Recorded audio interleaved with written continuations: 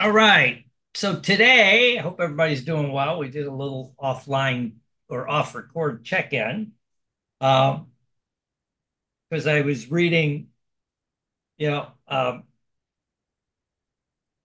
some research. This guy wrote, well, his research that said, especially from the therapeutic aspect, um, one of the most effective things long term for people is,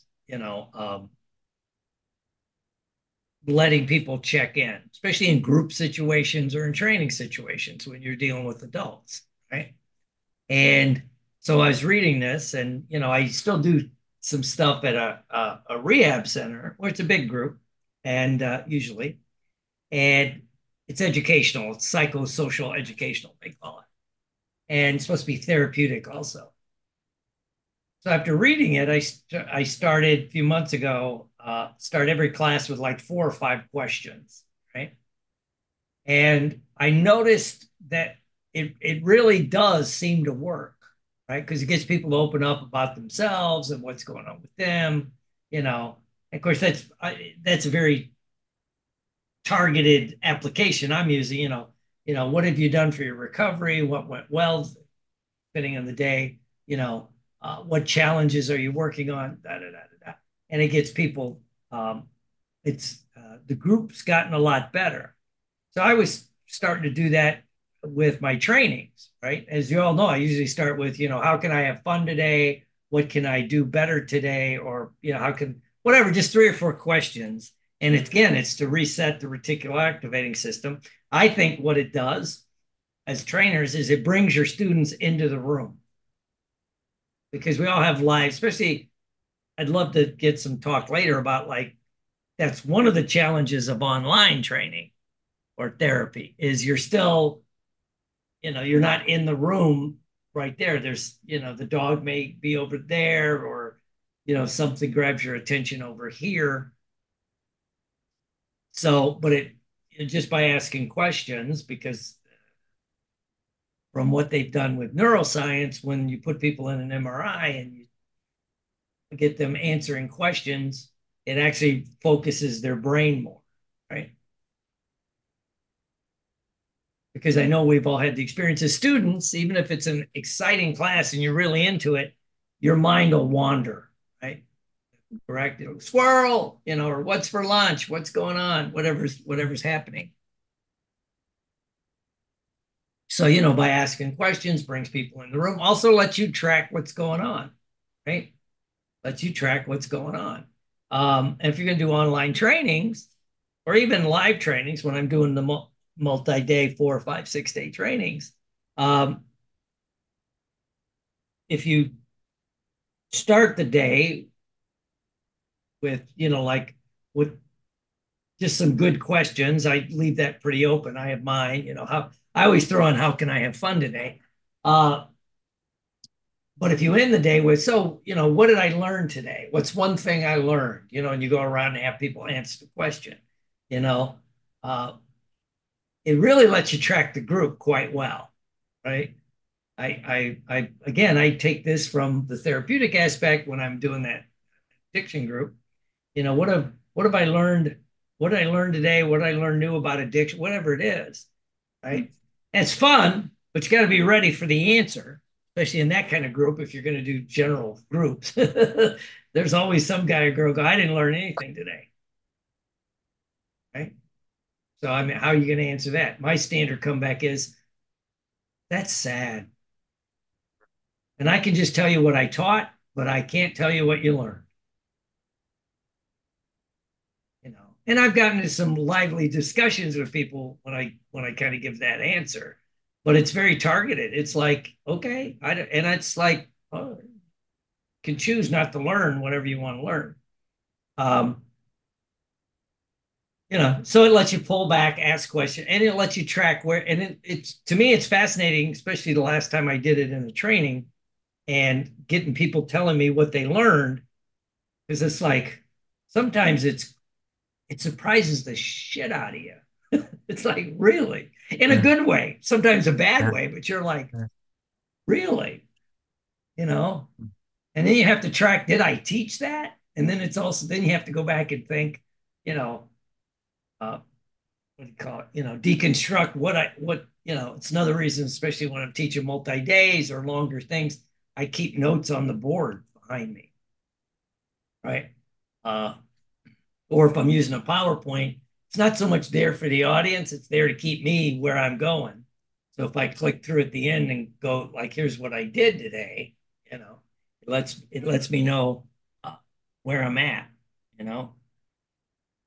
Um, so now along that vein, we did I call it offline check-in with how what went on last week, just in general. But now I'd like to ask the question, and we'll bounce around. And how, with what you've learned so far, up to this is week 5, because I actually have an outline, I'm pretty much following it. Given what you've learned so far, which it foundations of NLP, introduction, some language stuff, anchoring. Last week we did state management a little bit. Um, Given what you've learned so far, how are you going to apply it? And if you've had the chance to apply it, how did you apply it? I'd like to hear, like, did Linnea add anything with when she was doing the readings and stuff? So how are you applying this? And if you haven't had a chance, how do you plan on applying it? Sound good? And this will be recorded. So, oh, Scott's already on mic, so he's starting us off. How you doing? Yes. Well, I plan on using it actually in presentations. I think the self-anchoring was a really, really powerful tool and strategy to use. So just being more conscious of the anchors I'm creating as I'm talking to people and anchoring good feelings to myself, pointing at myself, when I'm talking about, getting them in a good state or, telling stories and that type of thing. I think that's a really, really powerful tool and something I plan on definitely using. So Cool. How about Miss Danae? Okay. Uh, for me, one of the stories I told myself was I struggled with using stories. And that's something that's really starting to shift. So, uh, one of the things I do on social media is I'll post an affirmation, and now I'm starting to tell a story that goes along with that affirmation. So I did one as this, oh, this reminds me of the story. I didn't do a video on it. I wanted to see how well it did with long text, long content. And so that's kind of cool. And then that's, also as Scott was saying, getting more consistent with anchoring positive things to myself, but I'm also working in more stories because that's how we think in stories. We like you taught us, right? So that's how one of the things I'm doing now. Cool. How about Miss Nadine? Yes. Okay, so the first thing, I'm very proud of myself because with you, I'm practicing my English in a good way, and this is what I wanted. Actually, it's a big challenge for me. So for me, since the beginning till today, I think I did a lot of effort and progress, and maybe Diana knows because she was with me last week in the private room, so I was talking about this. So everything I'm trying to use them in my daily life, my personal stories. I'm trying to tell them in English, to say them in English. I learned a lot from the why, what, how, and what if, and I'm using them a lot with my clients, with my daughter at home, so I can practice it again and again. And of course, the anchors, I had a lot of ideas about from people around in the training.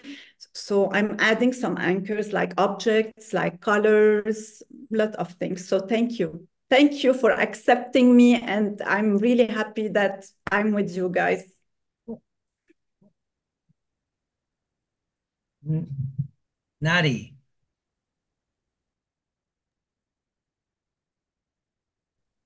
I got a chance to practice what you do so effortlessly, that part, that anchoring to yourself. I did that consciously. And I think suddenly when I realized that I had my hand coming towards me, I had a big smile on my face, of course, at that time.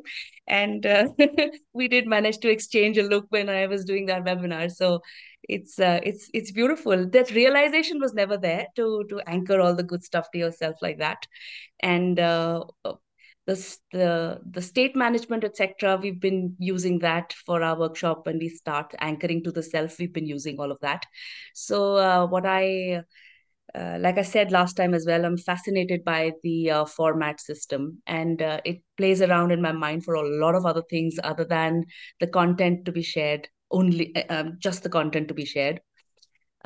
So pretty much to be aware of how to use hands for consciously how to use hands, not just when you're giving a demo, but yeah, staying in the state of conscious competence is also something which I've taken, because I thought that we're always in the state of unconscious competence, but bringing yourself a step back is something which I've taken from your constant mention of it.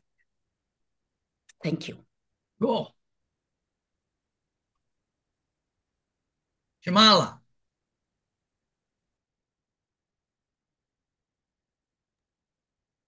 So recently I was having some challenge with a particular situation, and I just enjoyed, using on self state management, uh, and such a instant shift in the, I could sense the uh, tension in my body, and all that went up. I was getting into pain actually, because the situation was driving me to that. The moment I used this, just 5 minutes it took, and it gave such a pleasure to me. And I thought, oh wow, so fast, you can uh, uh, shift your states. And of course, I do use lot of affirmation, and I was using affirmation also. Um, Really enjoying. I'm glad that I joined this, though I got to know late, and lot of learning. Cool.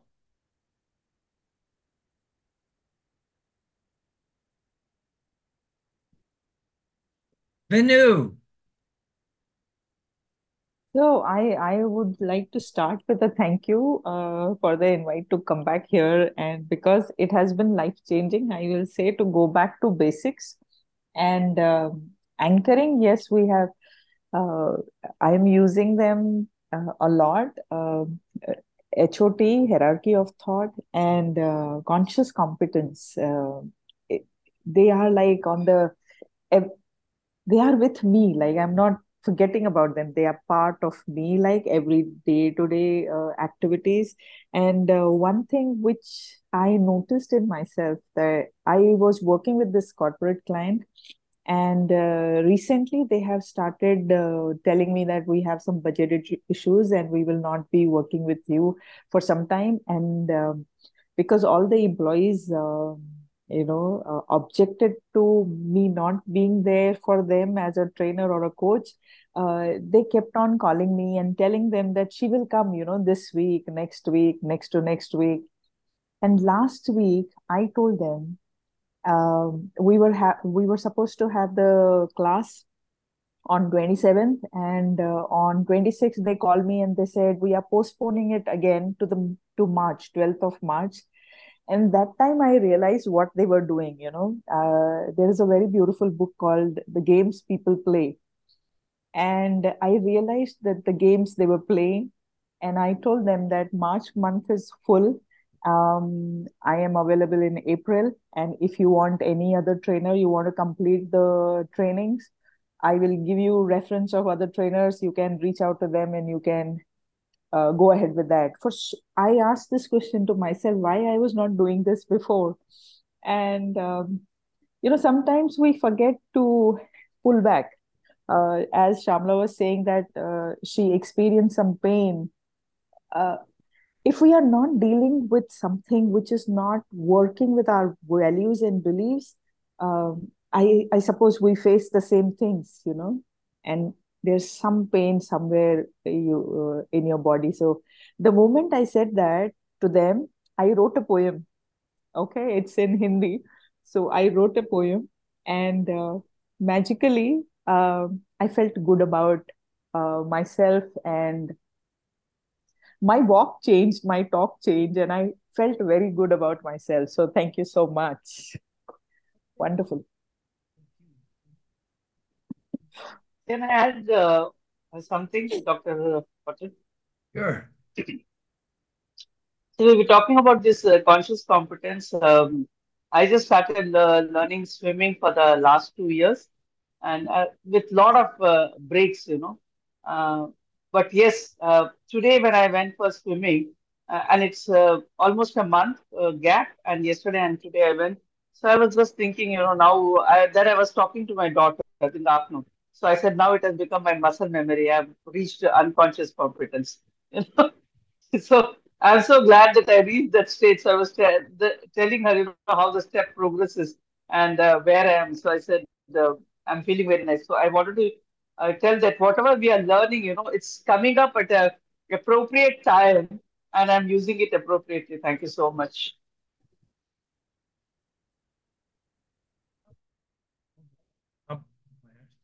About Jill. Repeat the question. So it was, how are we applying what we've learned up Yeah, to this if point? you've applied it so far, how? And if you haven't yet, how do you plan on it? Okay. Well, I mean, it being NLP in language, I think it's something that you just apply with everything, right? So even seeing my clients one-on-one, the language patterns, and also the body language as well is something that I've tried to make a little bit more note of, right? Like what you were showing us, pointing it to us, and some of the stories that you say. And I definitely plan on using it with online courses, right? So I'm planning on transitioning completely online, where I'm going to start making some courses. And I mean, language patterns and selling and even the suggestions and everything are completely wrapped up with NLP and language patterns and hypnosis. So I mean, I guess in every aspect, I would try. I'm planning on using it. Okay. Cool.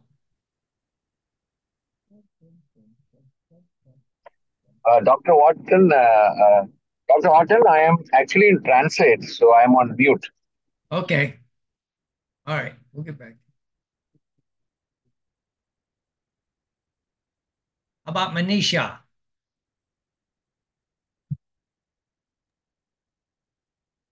So the one statement that you have been using from the first class, today being the fifth, you started with that again, which is bathing in the blood of my internal enemies, is something that I would take from you and use it extensively, because it prides me in uh, bringing out the the curiosity with people, because the moment you talk about enemies, people get curious, and then you break that curiosity by saying, oh, they're not the enemies on the outside, they're ones that I'm dealing with on the inside, just like everybody else is.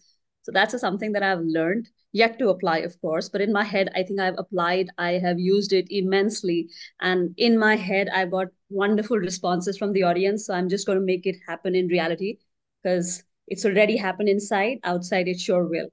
In addition to that, the one reminder that you have given to us is that people don't know what they don't know. And a lot of times we operate from a space as we are speaking in front of people, thinking that they already know.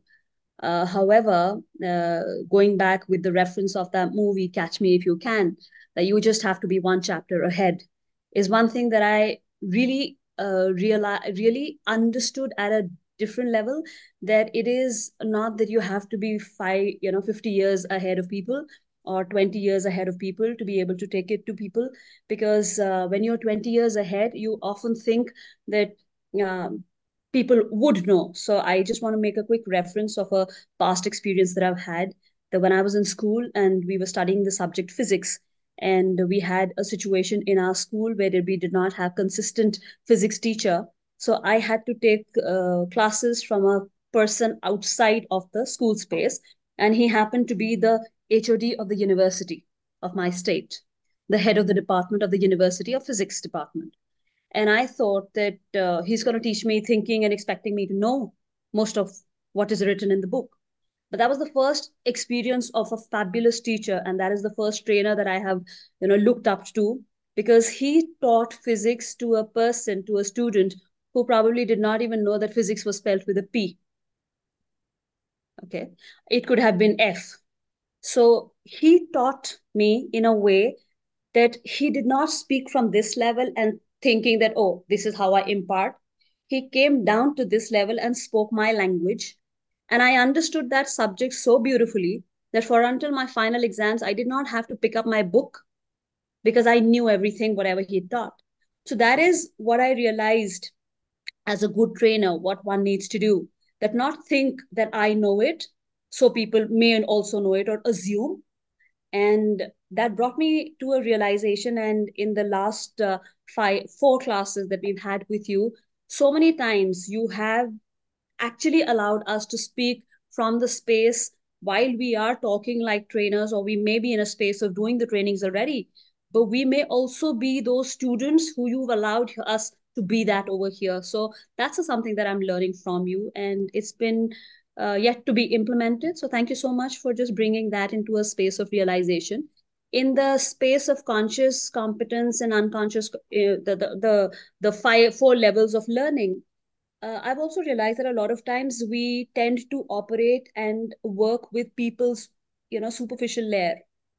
However, with what you have done, and in your ways of acting and using your body and using your hands, where we are bringing in a lot of power to ourselves, so the self anchoring has become an awareness state, that as we are working, we need to be so much in awareness of our entire beingness, not just of our words that we are speaking or the tonality that we are taking to, but also how we're moving our hands and our body. Because for until now, we've used a lot of spatial anchors, and I'm talking about we, when I say we, Nidhi and I, in our space of trainings, that we've used spatial anchors to a space and then go and stand there to say that is, to take that position of power. And but bringing it with your hands is something that I've learned here, yet to implement. So a big thank you for that.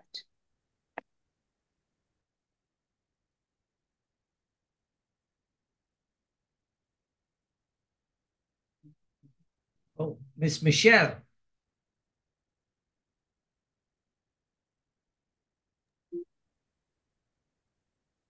This class I love so much. I took it several years ago when I think during COVID 2021, something like that. And um it's so good now, because then I was still trying to figure things out and just survive. And now it's making sense in my mind.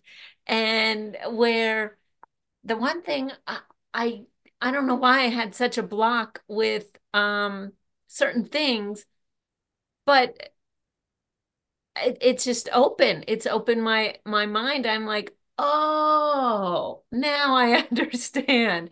And I'm Italian, so now I use my hands for good and not evil. You know, where yeah, exactly. So now I just bring it the good to me, and it is work. I have to consciously think of that instead of like always like very expressive. Just bring it in to my heart, the love, and then anything else has to go out there. Cool. That's the big thing. I think I got everybody whose camera's on. I don't call. Could be a reason they don't want to jump on. Cool. All right. So, uh, today we're going to focus on, it's something I've been thinking about, which is scary when I start thinking. It's a dark place. But how can you apply this kind of stuff, first of all? When we talk about like, what you're going to learn, why you should learn it, how you're going to apply it, what if you learn it? Well, there's downsides, there's upsides to doing all of this, especially as a trainer. One is, or any skill, if you start really studying it, right? Um, it gives you a different viewpoint of it, you know.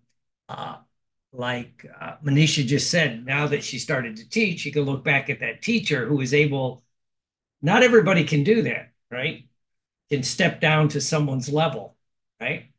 It's also why I think uh, what impacted me when I was learning all this, I was still very into karate, is I had a karate teacher, you Shama. Anyway, he's a Japanese guy, but he would tell people that one reason when he's teaching, he likes to take like blue belts who have somewhat skill. They've probably been trained 6, 8 months to a year, and he wants them to teach the new people, right? Because the same thing we say is when you teach it, you learn it, and that's what he said. You know, you have to work on whatever you're teaching, you know, and also you're closer to that connection, right? And I think a lot of that has to do with ego. You know, you want to step in, and I think if you've gone to conferences or this or that, or had experience with trainers, that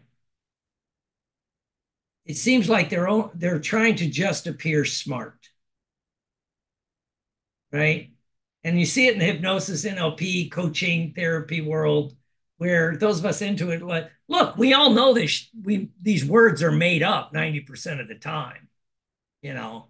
So, you know, can you use a different word? You know, my personal thing is transderivational search in NLP, right? Transderivational search, which means look through your past.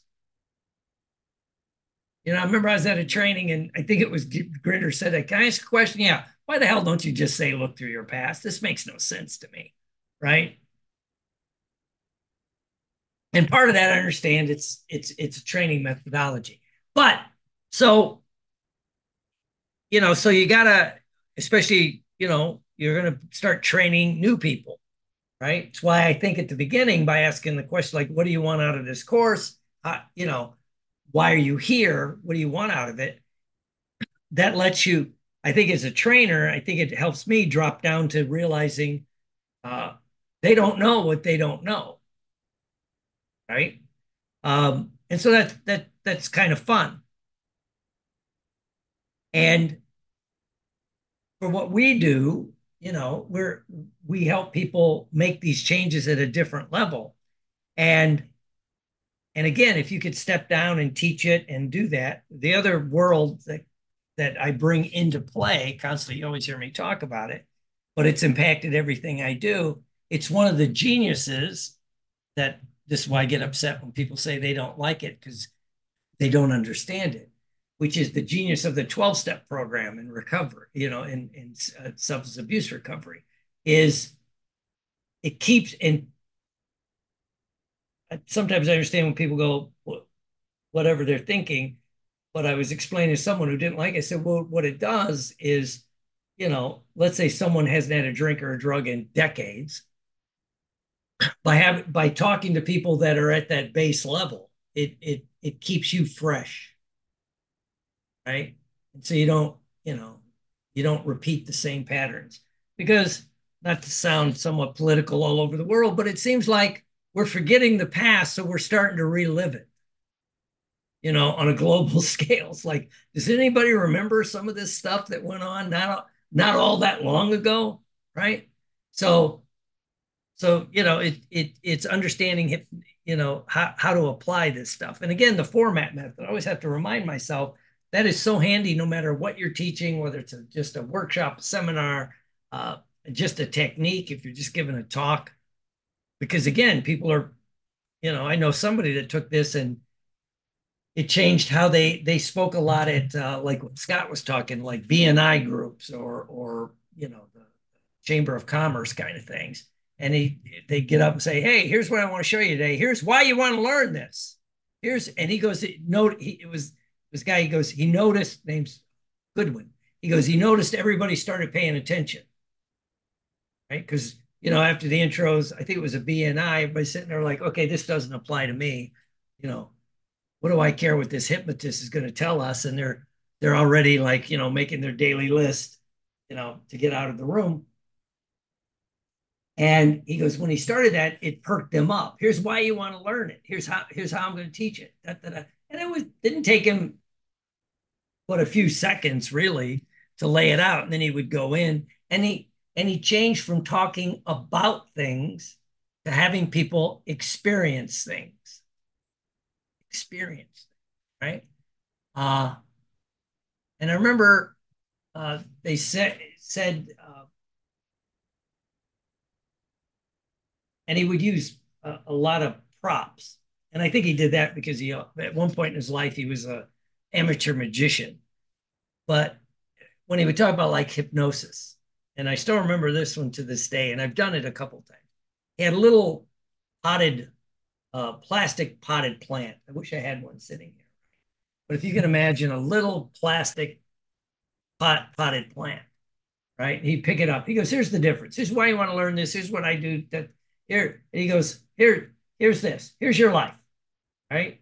And all this stuff up here is all your life. Let's say you have some branches growing, bad habits, things you want to get rid of. Now he goes, you know what therapy does? First of all, they go in and they talk about the problem. If you're lucky, then they'll take a little pair of scissors and maybe nip at the edges of the problem. Right? And he goes, the difference between what I do and that is not there's anything wrong with that. He goes, I take this and we rip it out by the roots. We go in and we clip off the parts of the roots that's causing the problems. And so then when we put it all back together, it looks different, right? And I'm like, that's a cool analogy that people could relate to, right? And that's like, to me, that's the perfect example of a waking hypnosis technique, right? That he's bringing it up there, and he would add in the language and do all of those kind of things. So again, a lot of this is about breaking their, when you have students, you break their patterns, and especially you're doing a multi-day training, how are you going to break their pattern? But you're always training them. You're always training them. I remember I used to teach when I teach live, especially at a hotel, I'd always have a chair that I'd rock.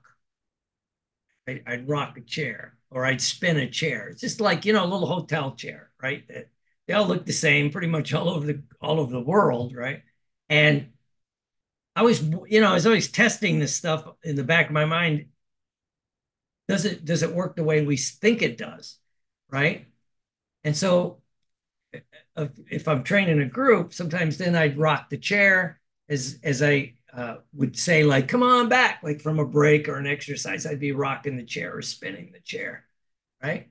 And it didn't take very long that I didn't have to say the come on back. If I was up in the front of the room and I started rocking the chair or spinning the chair, people, it was like Pavlov's dog. And we're all trained. I mean, go back to school, the bell would ring, you'd come in, you'd sit down, da, da, da, da, right? And then especially for a while, whenever I tell a story, I'd spin a chair. And it was fun with the groups that we train, right? That they're always wondering sometimes is what you're doing have a deep mind control methodology to it, right? But it would train the audience. When I'd spin the chair, they knew a story was coming, so people get comfortable and they do that, right? And I didn't realize the power of it till one day when I was doing a training and I had a tennis ball, right? And I would constantly be flipping the tennis ball back and forth between my hands, right? Squeezing it, flip, flip, flip. And honest to God, there was no subtext to it. There was no subconscious training. I think I jammed up and broke a finger, right? So I was trying to get the strength back. And then, but then people like started reading all this. I noticed you're doing, and yes, that's right. Whatever it was, right? But it was just, I was doing it, but people read things into it, which also too, especially with what we do, that's what people are gonna be focusing on, right? And so, and I think, sadly, from my monitoring things online, because I haven't went to another person's training in a while, the underutilization of hypnosis during the training, right? Whether it's overt hypnosis, take a deep breath, close your eyes, right? Or covert, just understanding how to tell a story. And again, that's one thing I do. And it was what, 2017 was the last one I went to. Yeah, 17 or 18. It was before COVID. And excuse me, that I was impressed with the Date with Destiny with Tony Robbins. You know, how the whole thing was set up hypnotically from start to finish, right? And the way he did a lot of things, but even his top trainers, right? How they did certain things. And I don't think you can argue with the fact he's pretty successful at what he does, right? And so it's like, can we use that in the, in what we do? Yeah, and even online, you can make things somewhat hypnotic. Number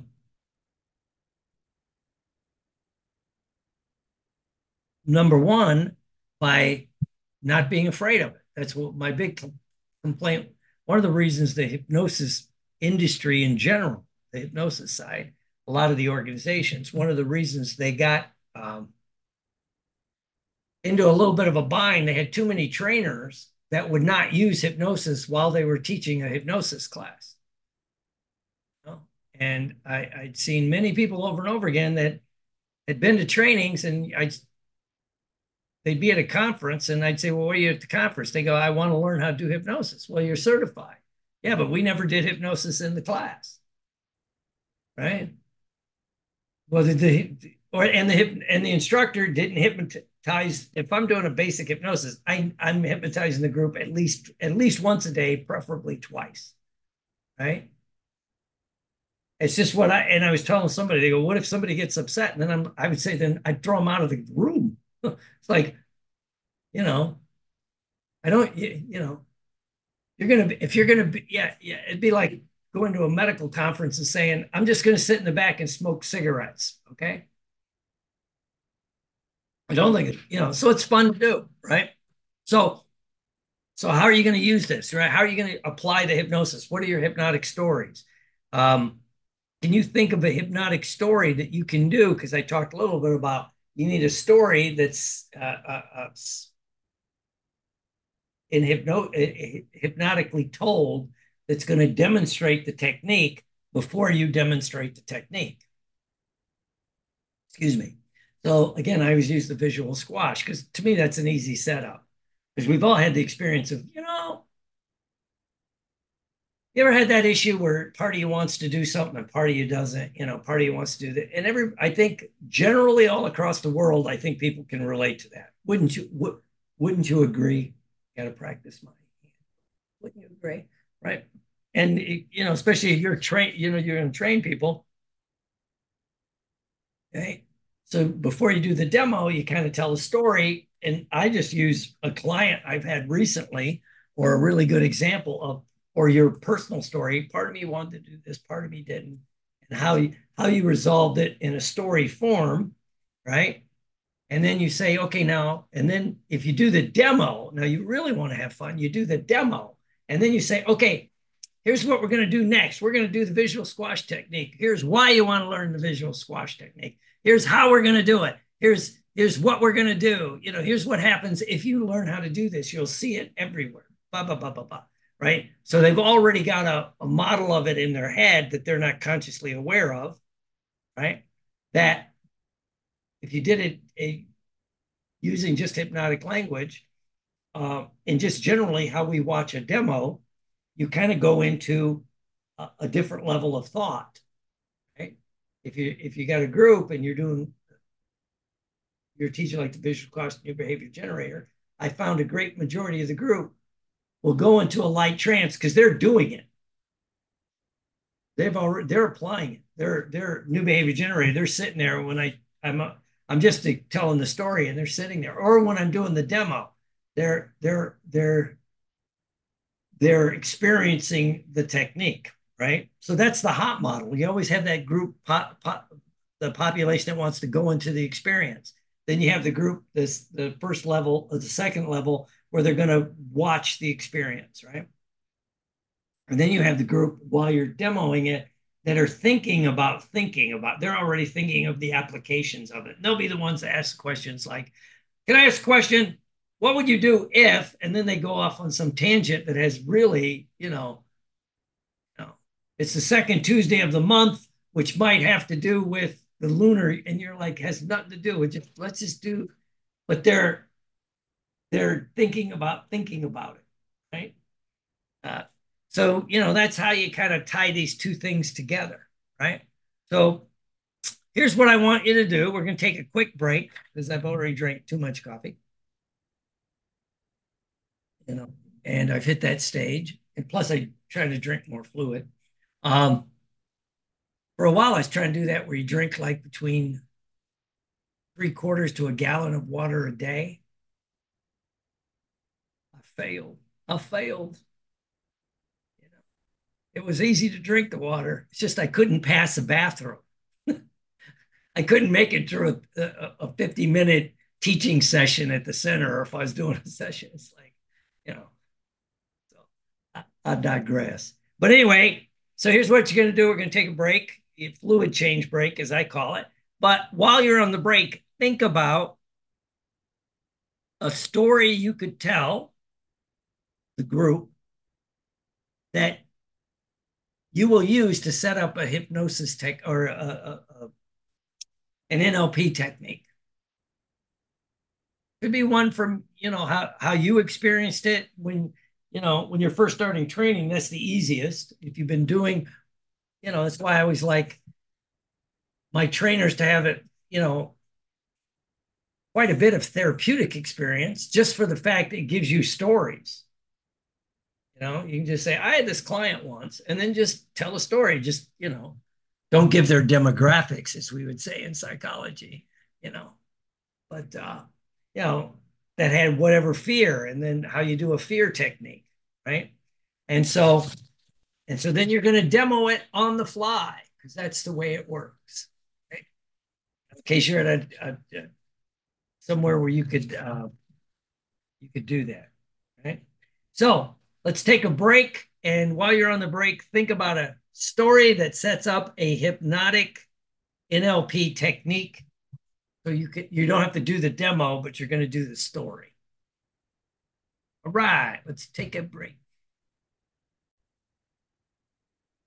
So what we're going to do next is the demo of using some of these advanced techniques of hypnosis and NLP to teach hypnosis and NLP, because it's one of the things that I like NLP people to stress is we use it to teach it.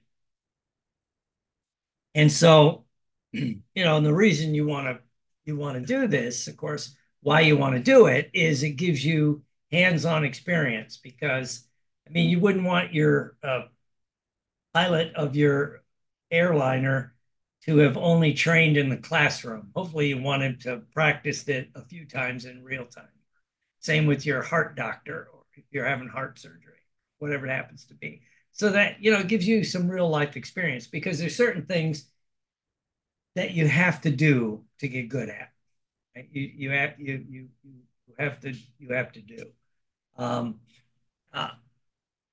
So that's why you want to do it. And how we're going to do it, we're just going to do a demo, and then we'll give you some ways to tweak it, and then maybe we'll do the demo again, because there's nothing like practical experience. And so again, that's what we're going to do and how we're going to do it. And if you do this, you'll see how it changes everything that you do. And that reminds me of an example. Have you ever had like some choices to make in your life, where you have different directions you can take?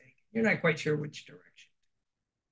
And I'm not sure if you could relate to that, but the more I think about it, the more I realize I think that's a universal experience. Because sometimes the hardest thing we have to do is to live the life we've got, not the life we want to have, right? I was talking to someone, and their kid was going to go to college. This was last fall, and they know what I do for a living. It was their friend, but they said, how do they help their kid? And their kid was stuck in the decision mode. You ever been there where you're stuck in the decision? Because this kid was lucky enough to get accepted into 3 or 4 really good schools, right?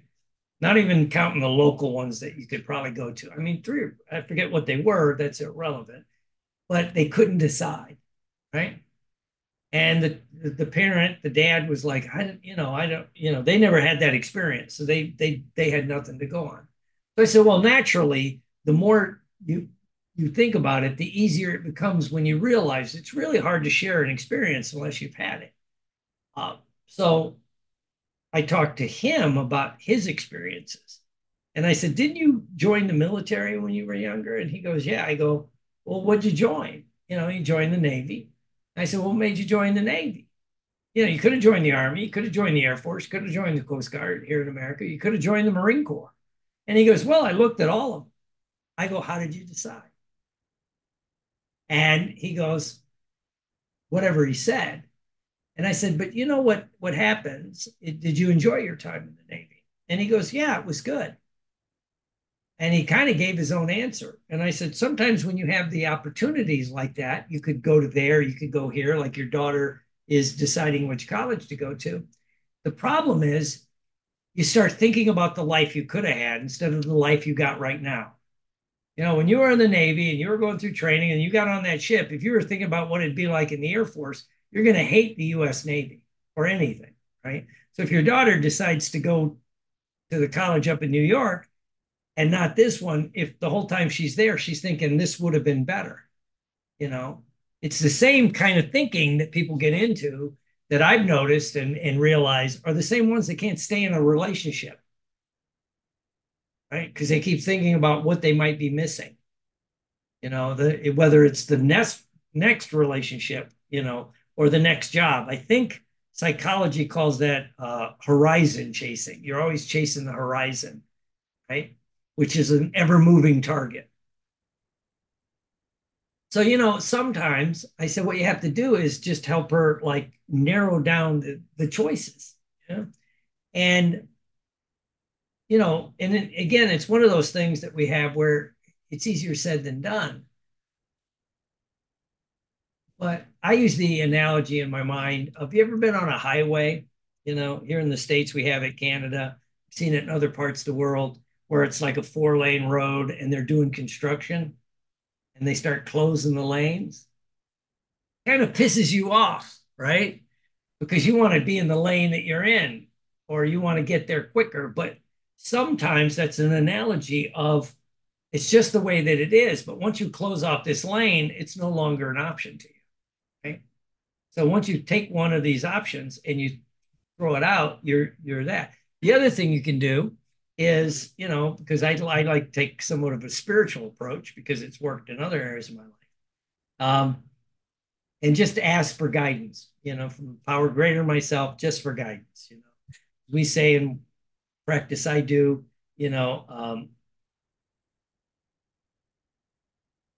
just ask for the guidance and see where it takes you. Turn it over to God, and that's when those lanes start closing, right? And then as soon as you get in the lane you're in, that's going to get you to the goal, right? Again, you can't spend time about, well, if they'd have kept the other lanes open. They're not open. You can only be on this lane. I see it a lot in our field where people, like here, I'm doing a training. Let's say this is a basic training where people are learning. It's like they're trying to decide, do they want to do this for a living?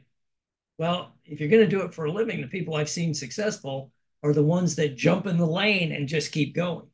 Not that you might not keep your job going for a while, but if you're going to do it, you're going to jump in the lane and go with it, see where it takes you, right? Because sometimes, you know, that's the effort. But it also links back to the old idea that, what is my dream? What do I want? And realize where I'm at may or may not have anything to do with what's going on, but what's the dream? What's my goal? What do I want to accomplish? And then if I realize that sometimes to get to there, I'm going to have to shut off these other options, you know, uh, that's what I have to do. And again, what helps for me is just kind of doing the next right thing. And you're all here. Again, this is a basic class. You're all here, so you're taking the next step. Will this be the final step? Maybe or maybe not. I don't know. Doesn't really matter. You're here now. Enjoy the training, right? See where it takes you. Maybe you'll go, I really want to take this. I've had students in these classes love NLP, take basic, master, trainer, all this stuff, and never leave the corporate environment. But take all this stuff in a different direction. One guy, he's head of vice president of sales for a Fortune 50 company. That's a pretty good gig. And he enjoys it, right? And so he took all the information and put it in the lane he was in. So maybe it'll open up new lanes. Maybe it'll keep this. Maybe, it'll be used in the lane that you're in, but have some fun with it and see where it takes you. So now here's a technique we're going to do. And then I would jump in and do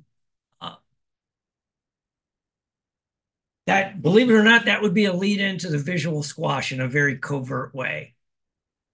Because again, party wants to do this because you're thinking of all the options, and then party's hanging on to the lane that you're in. You're gonna have to let it go. Okay? And usually I would throw in there the thing about watch what you. Anybody ever had the experience too of learning that you have to be careful what you pray for? Because you just might get it, but it doesn't come in the answer that you want. Right? You're like, damn you, God. You answered it, but not the way I wanted. So anyway, maybe that's me. So that was my demo. All right. Who's up? Who's going to tell a little story to introduce a NLP technique? I know names if nobody wants to volunteer. All right. Nadi. May pin you. Cool.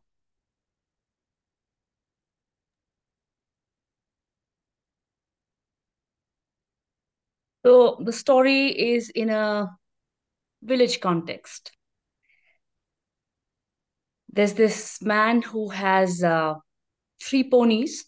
How many of you are aware what ponies look like? Yeah, all right, good, thank you. So he's going around with 3 ponies and he's been traveling through the jungles, through the villages. He's going from one place to another. He wants to sell them at a fair, which is going to be up in a different village some 10 days down the line. And we are all familiar that we really need to travel a lot sometimes to reach from point A to point B, and we need to carry a lot that we are taking with us along. So this man is also in the same space, and traveling as he is, he feels tired, fatigued, and he wants to rest. And he comes by a beautiful little stream where he looks around for a place to rest for a bit, to bathe in the stream. And he wanted to tie his ponies up because they would have just gone off grazing, and he wouldn't be able to keep track of them if he fell asleep or if he was in the stream bathing. So as he was looking around, he looks at one particular tree and he finds a monk, a very smart yogi, sitting under a tree, and he is fascinated by what he's experiencing there. Very beautiful tree, it's seen in front of him. Now, he has with him 2 ropes and he has 3 ponies. So he takes one rope and ties one pony to a tree. He takes another rope and ties another pony to a tree. but he's figuring out what to do with the third one because he has no more ropes left with him, or no more ropes. So he goes up to this sage who's sitting under the tree, and he says, I should seek some wise counsel. How many of you feel the need to seek some wise counsel every now and then? Yes. So he's worried about wanting to, should he disturb him, should he not? But he's really tired. So he approaches the sage and he says, Sir, would you mind looking after my pony for me while I take a dip in the stream and take a little rest and eat? He said, I've been watching you from a distance. You just tied the two of your ponies. Why don't you do the same thing with the third pony? He said, but sir, I do not have any rope left. So the sage says, you know that. Your pony doesn't. So why don't you just go take your pony to a tree, and just like you've tied the first two, take this third pony to a tree as well, and pretend that you're tying him to a tree as well. He says, all right, let me give that a try. So he takes the third pony to a tree and just pretends that he's tying the third pony to a tree as well. And to his amazement, the pony just stands there by the tree unmoved. So he goes there, takes a dip, takes a round, takes rest, and has a lot of. He's very fascinated by what he's done. So after he's rested, he just moves around, goes back to the first pony that he tied with a rope, takes off the rope from the second pony, and starts to walk. But the third pony is still standing right next to the tree. So he's confused. He said, "But why does this pony not move from there?" So he goes up to the sage once more and he says, but why would my pony not move? I don't know what to do. How many times do you feel that there are things that we are tied with that we do not know of, and we are still stuck? Do you realize that this happens to us as well so often? So the sage says that you untied the first two ponies, but did you untie this one? So, in the same way as the pony, how many of you realize that there are certain smells that you are tied with, which take you to a past memory where, or or or some taste that you taste today reminds me of an old food or an old taste that you've had, your mother's favorite cooking, the food that you've loved so much, or somebody said something nasty to you, you're still hanging on to that. Yes, does that happen to us often? And these are the ropes that we've not seen. We don't know that we are still tied with such ropes. So just as certain unseen ropes are there, when he unties this third pony also, by that unseen rope that is tying that pony with that tree, the pony is very happy and he's able to take the pony back with him. So he's on his way to the next village with all three ponies walking behind him. So, and this is what would lead me to introducing the anchoring and uh, bringing up the aspect of us being tied to these unseen chains, and introduce the concept of anchoring. Thank you. Yeah, good job. Who's next?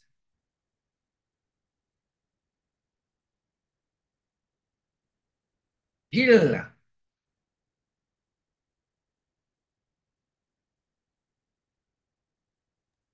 All right. So it's a brief story, and at which technique, I guess it's all mashed in my head, but I had a client that I worked with for hypnosis who came in who really wanted to work through her driving anxiety. And so we were working together, and I had done some regression work and went to the root and things like that, but she couldn't visualize herself being able to drive.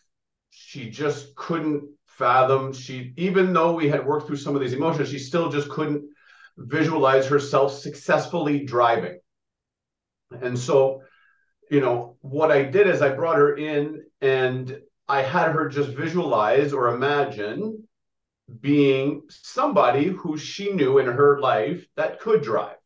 So she had chosen her mother, right? So I put her into the trance. I said, I want you to imagine, just pretend, if you would, that you're your mother. And I want you to imagine what it would feel like, or what the experience would be like being your mother, going out for a drive, even driving you to this very appointment.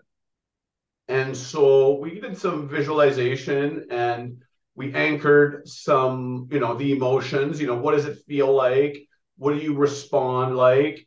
And so it allowed her subconscious mind to kind of get a reference of what it would feel like to drive relaxed, calm, at least getting it written in the unconscious mind, where she had almost like a resource of what it would feel like, an expectation, at least something to go on. And so I had anchored, that experience in her mind. And once that was done, she came back to me the next time and said she drove. Well, she feels like she's her mother driving the car. And so she was able to start driving, go to driver's ed, have her parents with her driving, from that just simple technique of having her visualize the resources that her mother had according to what she believed it was, and being able to implement it within herself, so that she was able to, I guess, tap into those resources when she was driving. So that's my story. Yeah. Cool. New behavior generate. Yeah. See, and everybody, if you go back and check these recordings, you'll have a whole bunch of stories you could model. Right. Who's next? Binu. Mine is a very short one. It's a poem formed by Ogden Nash. The centipede was walking along perfectly, happily one day, with all his legs going in proper order, until along came so and so, who asked the centipede which leg came after which. Now that poor centipede lies in a ditch, wondering which comes after which. So, what you do unconsciously comes naturally to you. So, allow yourself to flow through naturally and automatically through the techniques, and believe in your unconscious competence. This usually I use when people are getting uh, very nervous or jittery about doing the exercises to the fellow participants. Okay. They ask a lot of questions. Which one to do, where to pause, where to anchor, which finger to push. So I usually use this to tell them it's okay, you just flow. Good.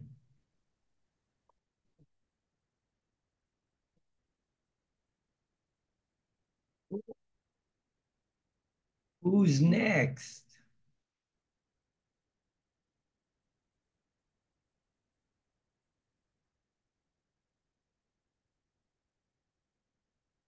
Danea. Gotta do our. That's so fun. Okay, so the other day I had this client, and it was so interesting because she came to me and she said, you know, I had a fight with my partner, and it was so bizarre. She said, because she's like, I was watching myself react in a manner that I really didn't like. It wasn't warranted. The whatever it was that her partner had done warranted a reaction, but the way she was reacting was a little bit over the top. And even she knew that. And, I thought it was really cool because she had that awareness that she was able to recognize she was overreacting. But it kind of reminded me of we have this highway here in British Columbia called the Coquihalla. And it's like, we've got 3 lanes on either side and travel along about 75 miles an hour. But there's certain stretches of this highway where you're committed. Like that's it. You can't cross over it. So if you realize that you've gone the wrong way or you want to get off this highway, you can't. You're stuck. You have to wait until you get there. And it was interesting as she was telling me this. realized that she had committed to the behavior, if you will. Like that was it. She had to let it run its course until it was done. And it reminds me of that highway because once you're on it, you can't get off. There's nothing that you can do. You're on it, you have to go. But what's really interesting is, can you imagine being able to pull back and look at it and look at what supports that highway? And if you can just change those supports, right? Maybe you need to blow them up and rebuild it somewhere else. Or maybe you just need to shift a few things and create an off ramp so that you can turn around and do it differently, if you will. So yeah, that's my story. All right. And what technique would I could see a lot of techniques, but what technique would that? A regression. Cool. Cool. Okay. All right. All right. Who is next?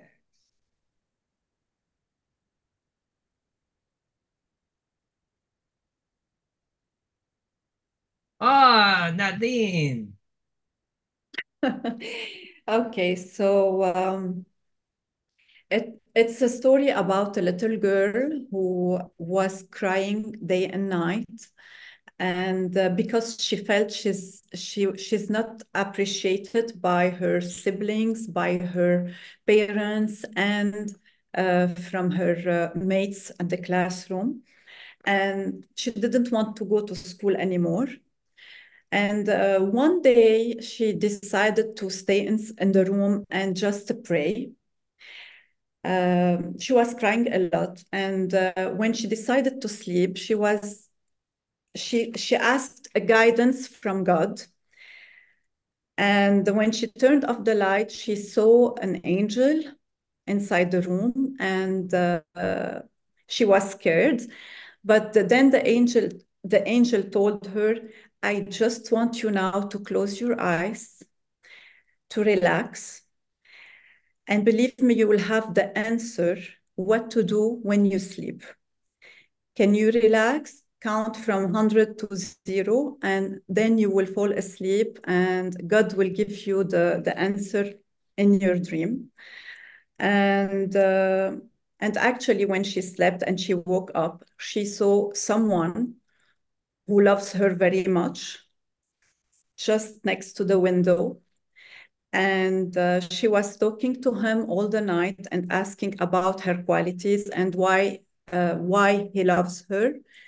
And the second day she woke up excited, and because she realized how much she is loved by this person. So it's the self-appreciation technique. Cool. Thank you. Thank you.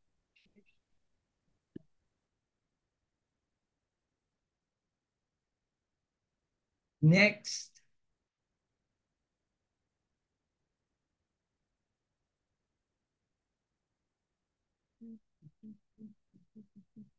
Manisha. Thanks for volunteering.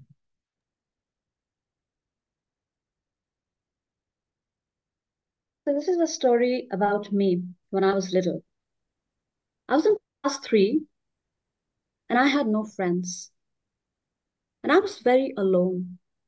And because I was alone, I didn't really know what to do, especially when I was in school. There were so many of my classmates, but no one was friends with me.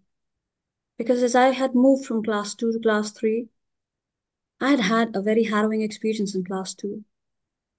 So I was not very comfortable making friends. I was not comfortable talking to people. Every morning I would reach school. My bus was the first to reach. I would go stand next to the basketball court where I had my seniors practicing basketball. I was too small. Well, I still am small, but the stature was smaller then. As little as I was, that class was not when students were allowed to touch the basketball. So I could only stand and watch and watch and watch. Did I really like the game? I don't know. Did I want to play the game? I don't know that either. I just wanted to run away from that class where I could not tolerate or could not stand the chatter of all the friends who were talking to one another because I had no friends. And as I stood there every day watching, observing how my seniors would play. And they were brilliant basketball players. I gradually started to like the game.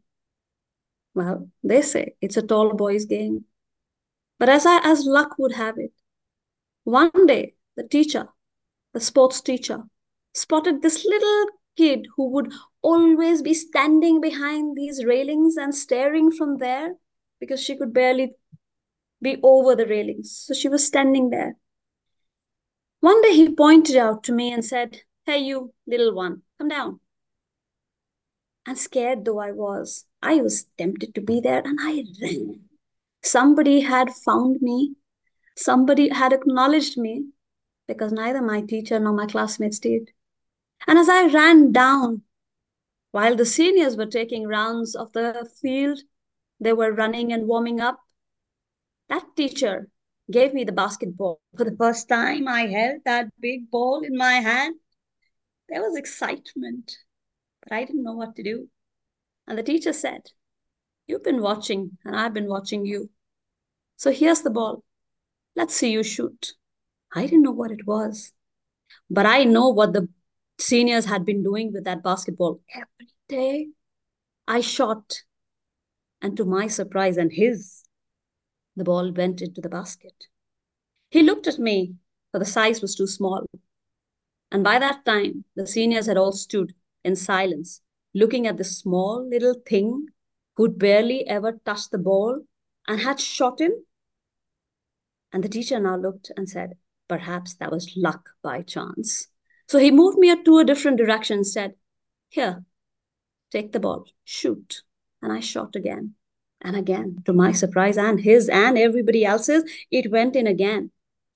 And then he said, "Something's different." So he gave me the ball yet again and he said, "From a different direction, shoot."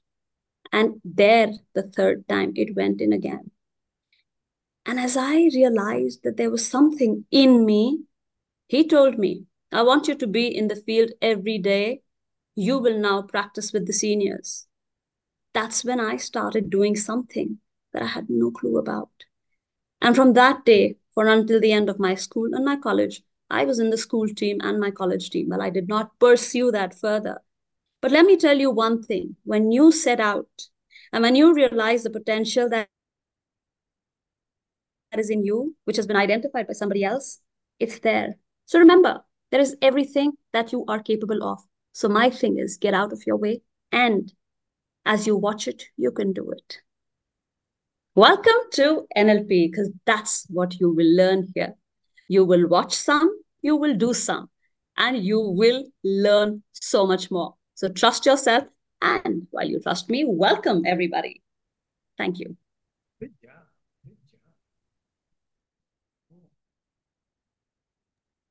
Superb job, Mani. We were there with you.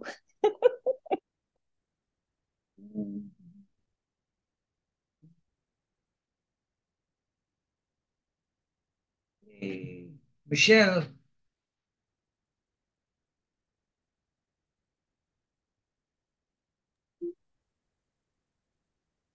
So I was in class. I was learning to just have NLP in my life. That was it. And Dr. Will was talking about a technique and how easy and wonderful it was for him. For him. He said that he hated fruit. He said he tried this technique. He volunteered to be the subject, to go from hating fruit to enjoying it. And some people in the class sort of scoffed and like, well, who would want to, who doesn't like fruit? And he's, Dr. Will's like, yeah, no. And so he stepped up and he volunteered because no one was volunteering. And he thought, well, what if this works? What if this trainer that he was watching, what if it actually worked for him? So he sat there and he allowed the process. He allowed himself to be in the experience. So he went to the front of the room. He had the technique. He was asked a few questions, just a few. What do you like? What do you hate? And the trainer put these things together. He also asked about his senses, about the textures, the brightness, where he even felt these emotions in his body. And this trainer moved things around, talked to him. It seemed magical. Turn things black and white, turn things color, blew things up, smash things down, squash them. So he kept sitting there. He kept participating. What if this, what? Because he was so impressed with this trainer and the importance of why he should have fruit in his life. He's like, yeah, I'm going to try. He volunteered. He was up there and he allowed this to happen. That's great. Now Dr. Will is teaching me. Fast forward, he loves fruit. He eats fruit every day. Now he's teaching me. And he asked for a volunteer. He says, who wants to eliminate something from their life? And no one would volunteer. And I thought, oh, what if this works? What if this is actually going to happen? Did I know if it was going to work? I didn't. But how could it possibly happen for me? Because I was one of those people that believed, oh, it'll work for everyone else, but not me. I had that mindset. So I went to the front of the class. He asked me what food I liked. He asked me what food I did not like. And he put them together. He asked me about my senses. You know, what does this smell like to you? Where in the body is it? What do you hate? Where in the body is it? And he moved it around. And magically, I closed my eyes. He did what he did. I opened my eyes. Okay, now I'm not eating French fries anymore. Was I? Was I not? I didn't know. Because how could I test this? We were in class and I kept thinking about French fries because he said, on a scale of 1 to 10, how much do you like French fries? Well, that was a 52 and a half. And so at the end, I was like, I think it's just 1 or 0, but I didn't know if it was true. How could I test this? What was the meaning? What was going on? And so at lunchtime, where I would always have French fries and chips, I was at lunch with the other participants and I easily ordered some soup. And I think it was a sandwich with cheese. And I forgot to order French fries. I forgot to order chips. I didn't even think of it, where that was my unconscious mind always going for chips, French fries, And I forgot. I forgot to have that taste in my mouth. I forgot. So if you're ready to move something from love to disgust, or we can switch it around. We can go from disgust to love. We'll map that across. And I would like to see who's ready for volunteering. Who would like to do that? And that's, thank you. All right, all right. Okay. Okay. Scott. One time I had a salesperson who was working for me, and he had at one point been our top salesperson, and he was in a sales slump. So he came to me and said, I don't know what I'm doing wrong. I used to be the top salesperson. I earned all these awards, but the last couple months, I just can't seem to get anything to close. So I had him go back and I listened to with him some of his current calls, and we reviewed his tonality and how he sounded now. And then we went back and looked at some of his calls from 2 months ago when he was at his peak and he was really closing deals. And his energy level, his enthusiasm, his passion for the service was completely different. And he picked up on it. Yeah, it was his observation. So he said, wow. He said, so I said, so what happened? So he said, well, I've had a couple customers complain. And so that really reduced my kind of my enthusiasm for the service itself. So I said, well, you've got, he had been there for over 15 years. I said, you've got, 99% of the customers you've dealt with have been raving fan customers. And haven't they? And he said, yeah, they have. So I just had him simply close his eyes. And I said, just imagine you're going back to that state 2 months ago and you were at your peak. And imagine the awards that you got and how that felt. And I had him snap his fingers. And then I had him also then just remember the raving fan customers he had gotten. And I had him snap his fingers as well. And I had him do that over and over again repeatedly. And then stopped. And then he had him do that every morning at the start of right when he was getting ready to start his day. He had him review the raving fan testimonials that he had gotten earlier, and then also just snap his fingers. And literally within that, by the end of that week, he had closed 2 deals after being on a slump forever, and continued to go back to being one of our top salespeople from that point on. Went on to win the award again. So that's the power of anchoring, and how it can really help increase performance and really help us control our state. So that's why we're going to get into this anchoring exercise now. Cool. All right.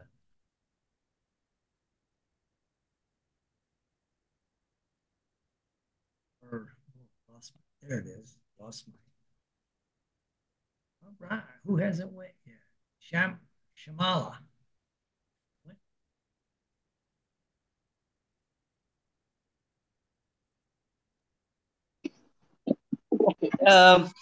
So I'm going to be telling the story of a girl who actually did her engineering and MBA, worked in a corporate company for some time, maybe for around 2 years, and post-marriage 2 years. And she said, this is not the life that I want to lead.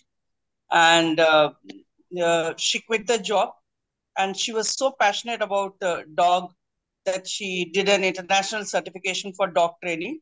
And she started, the dog training, and she was earning good salary out of it. Within 1 year, she decides to move to another part of the world. And she says that currently I won't be doing the dog training. I would be actually taking up a new job there till I settle down in that country, and then I will pursue this dog training again. So the wife and husband both moved, both quit the job here, high flying job with a good salary, and both moved to another part of the world and start going for interviews. When she went for the interview, she was there was uh, you know the interviewer at one part of time told her that you think that you can do your engineering MBA, work for some time, and then leave the job, and then go for a dog training, and then come back again for a corporate job. Who told you that you could do that? And she did not get the job at all. So she had 3 or 4 interviews she attended, and she could not do anything well there. She became very underconfident suddenly, and it was a new country also, and she was facing a lot of challenges. And then she approached me. I said, "Okay, let's work it out." So, one is that I took her to the memories of how she got her dog certification itself, which was entirely a different thing, and how she also got her job, whatever she wanted. So I made her go through those memories, and that was one part of it, that we went through those memories of including all the, in the sense that how well she did, how was the preparation, what made her to get that job. So all those things I worked with her, and Similarly, I also asked her to visualize now at present when you're not having a job, how are you figuring out yourself? How do you see yourself? And supposing you get this job, how would you look like? Picturize yourself or visualize yourself both ways. And I made her do these things. She not only got that job, the next interview that she went, uh, she not only got a job, but she got a job in the company that she wanted in a foreign land. So it was like, it took 6 months for this. She came to me, and immediately, I think within 15 to 20 days, she went for that interview and she got her dream job. So I would welcome you all to this personal and professional mastery and success, where it begins here, and nothing can stop once you have learned this. So welcome to this beautiful course. Thank you so much. Good job. Thank you. All right.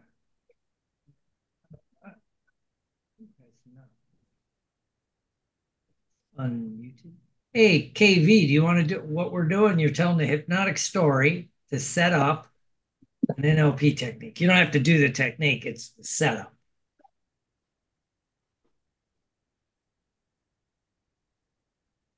Yeah, can you all hear me? Gotcha. Yeah, great. So this is actually a combination of a visual kinesthetic anchor as well as changing the belief system, which I usually do with some of the coaches as well as the participants. So this goes like this. So let's do an activity, all of us together. So I thought let me just start with an activity also. Can I? Okay. So I want all of you to cross your arms, hold your hands, all of you. Gills, Bernard. Yeah. So I would like all of you to hold your hands. Cross your hands, all of you. Yeah. Great. Very good. Now I want you to fold your hands again a different way. Earlier it was this way, the left was down. Now it will be this way. Okay. So how do you find this change? Very comfortable as compared to the previous one? Can I get some answers? Okay. Not very comfortable, some comfortable. Okay. Okay, great. So tell me, is there any written or spoken rule that you have to fold your hands only this way and not this way? No, there isn't. So we just get used to a way of working, way of living, way of behaving. So we just get used to a certain way of thinking. So suddenly somebody says, "Hey, why don't you hold your hand this way?" You might be thinking, "What is this guy crazy?" So what happens is, I'm sure many of friends know that the mind and the body are part of the same system. It's one of the NLP presuppositions. So when the mind and body are part of the same system, whatever the body does, the mind also does. The message goes inside. So when you change the physiology, you also change the state of mind. So don't you think you would like to look at some limiting beliefs, something which you have got used to working in one way, and if there are any alternatives, uh, adding that. So welcome to the Neuro Linguistic Programming workshops, where you would find a lot of techniques similar to this, which would help you to change the way of thinking. It's not for good or bad, a different way of thinking to get your results. Welcome. Cool.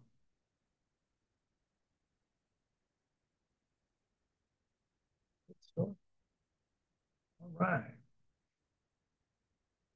Everybody that's muted and camera on went. Cool. I have to say that one made me really think. Because even when he said to switch, I kept doing it the same. I'm like, wait, how do I felt like Madonna.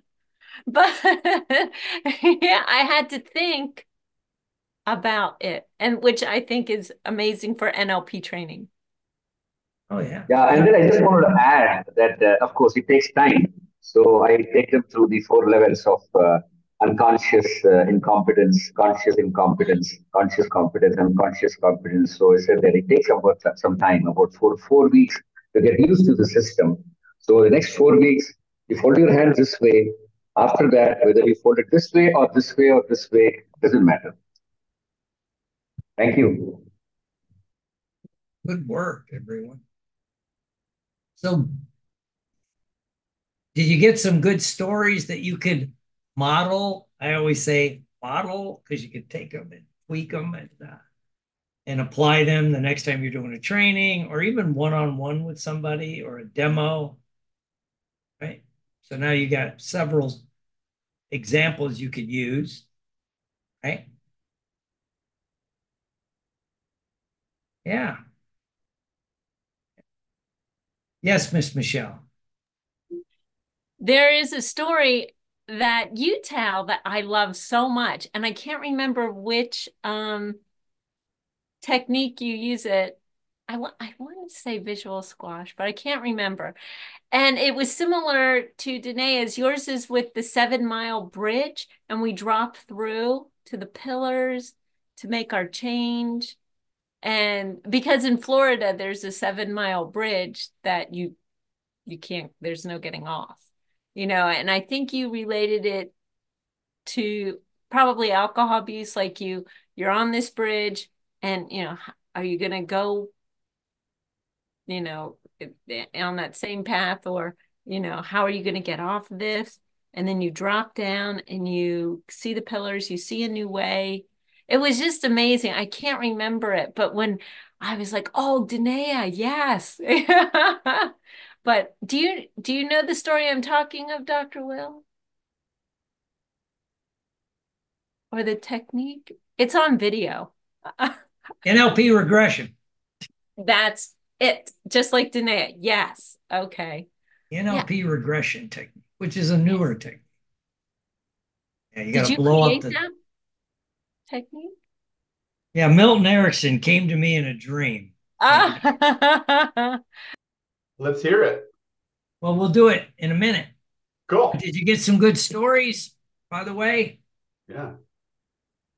Oh, shit. That'll work. I just got a brain idea. It hurts. It hurts when you get a brain idea. Now we're going to do something every time we teach. It's called tape edit. If you've been through my training, I call it tape edit, where as soon as you're done, you sit down and you run the tape in your head of what you just did. Because you ever notice you give a talk, whatever you do, as soon as you're done, you think of, God damn it, I wish I would have said this, said that, or, and this is so applicable. This is a technique in and of itself we should use more, right? I got to start, that's the one I got to remind Albert, who's an agent for actors, that as soon as you do an audition, as soon as you're done, you think of the things you could have done, right? And if it's an online audition, the moment you hit send, you're done. Or if you're walking in the room to audition for the director and the casting director, you only got one shot. But what happens in our heads is we amplify the stuff we thought we did wrong. Again, you don't know what your audience saw. You have no clue, right? And so, yeah, again, you don't know what the audience saw. I remember that now this is a nested loop, right? Now I'll go a story within a story, which reminds me, I was watching an actor I really like, Sir Anthony Hopkins, and he talked about when he did Silence of the Lambs. He almost didn't do the movie, but the only reason he did it is he thought it would be a challenging role. And I think the scene he was talking about was the very beginning, right? where if you read the book and the way it was set up in the opening scene where we meet Hannibal Lecter, the mass murderer, right? That, you know, the FBI agents walking down the hallway, and they did this in one take, right? Where they're, it's called a dolly shot, where they're following the actor. Like, here's the actor, and they follow him. Then she turns, and it's a shot where she sees Hannibal Lecter.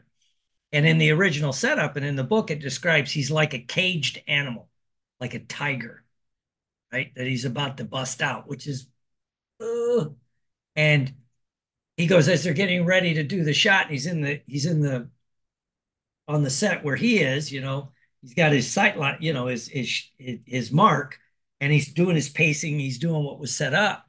And he goes, suddenly I just thought, I'm going to try something different. It's acting, you know, you always get to do it again. And so they're walking down and all the scenes that are going on before it, and it gets to her and she turns and the camera's there and it's still going, and he doesn't move. He doesn't blink. It's just like he's locked in and he's just staring, right? And then the interchange happens and he never moves and he never blinks. And he said while they were filming it, you know, he's locked in, he's doing his lines. And there was a lot of pauses because his co-star was standing there, and she was expecting something different the way they rehearsed it. But, you know, she didn't hear cut, Jodie Foster, so she's just going with it. But it caused a little bit longer pause, which is, you know, when you see it, is brilliant. And the cameraman asked the director, do you want to yell cut? Because this is not what he's doing. And the director says, no, because I don't know what he's doing, but I just shit myself. Right? Because it was so intense. And he's a little guy. He's so intimidating. And so again, you don't know how what your audience sees. But anyway, he goes, I didn't know if people would like it, but then, you know, of course, it sets the whole movie up. So when you're doing the tape edit, as soon as you're done, you could improve it, right? So what you do is if you haven't done it, is you just kind of close your eyes and like you just replay the story you just told, right? And you just think, how could I have done it a little bit better? This is really good when you're doing a talk, or if you're at a conference and you finish a talk at a conference, a presentation, a BNI or a Chamber of Commerce meeting. You go back and you edit it. But you edit it, so you make it as perfect as you can, right? So you're remembering perfectly. You know, what's the old thing? Practice doesn't make perfect. Perfect practice makes perfect, or something like that. There's a quote, right? So, but you did what you did, right? But now we can add, hey, let's make it even more current because NLP tries to stay current. Now when you tape edit, you turn it over to AI, to the artificial intelligence program that's going to correct everything. The words you could have said, takes out the pauses, might even take out the ums and ahs. I've been working on this. We'll see if it works.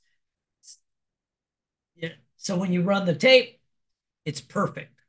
And then you step into it. And all you're doing is rewriting the memory, because is your memory correct? No.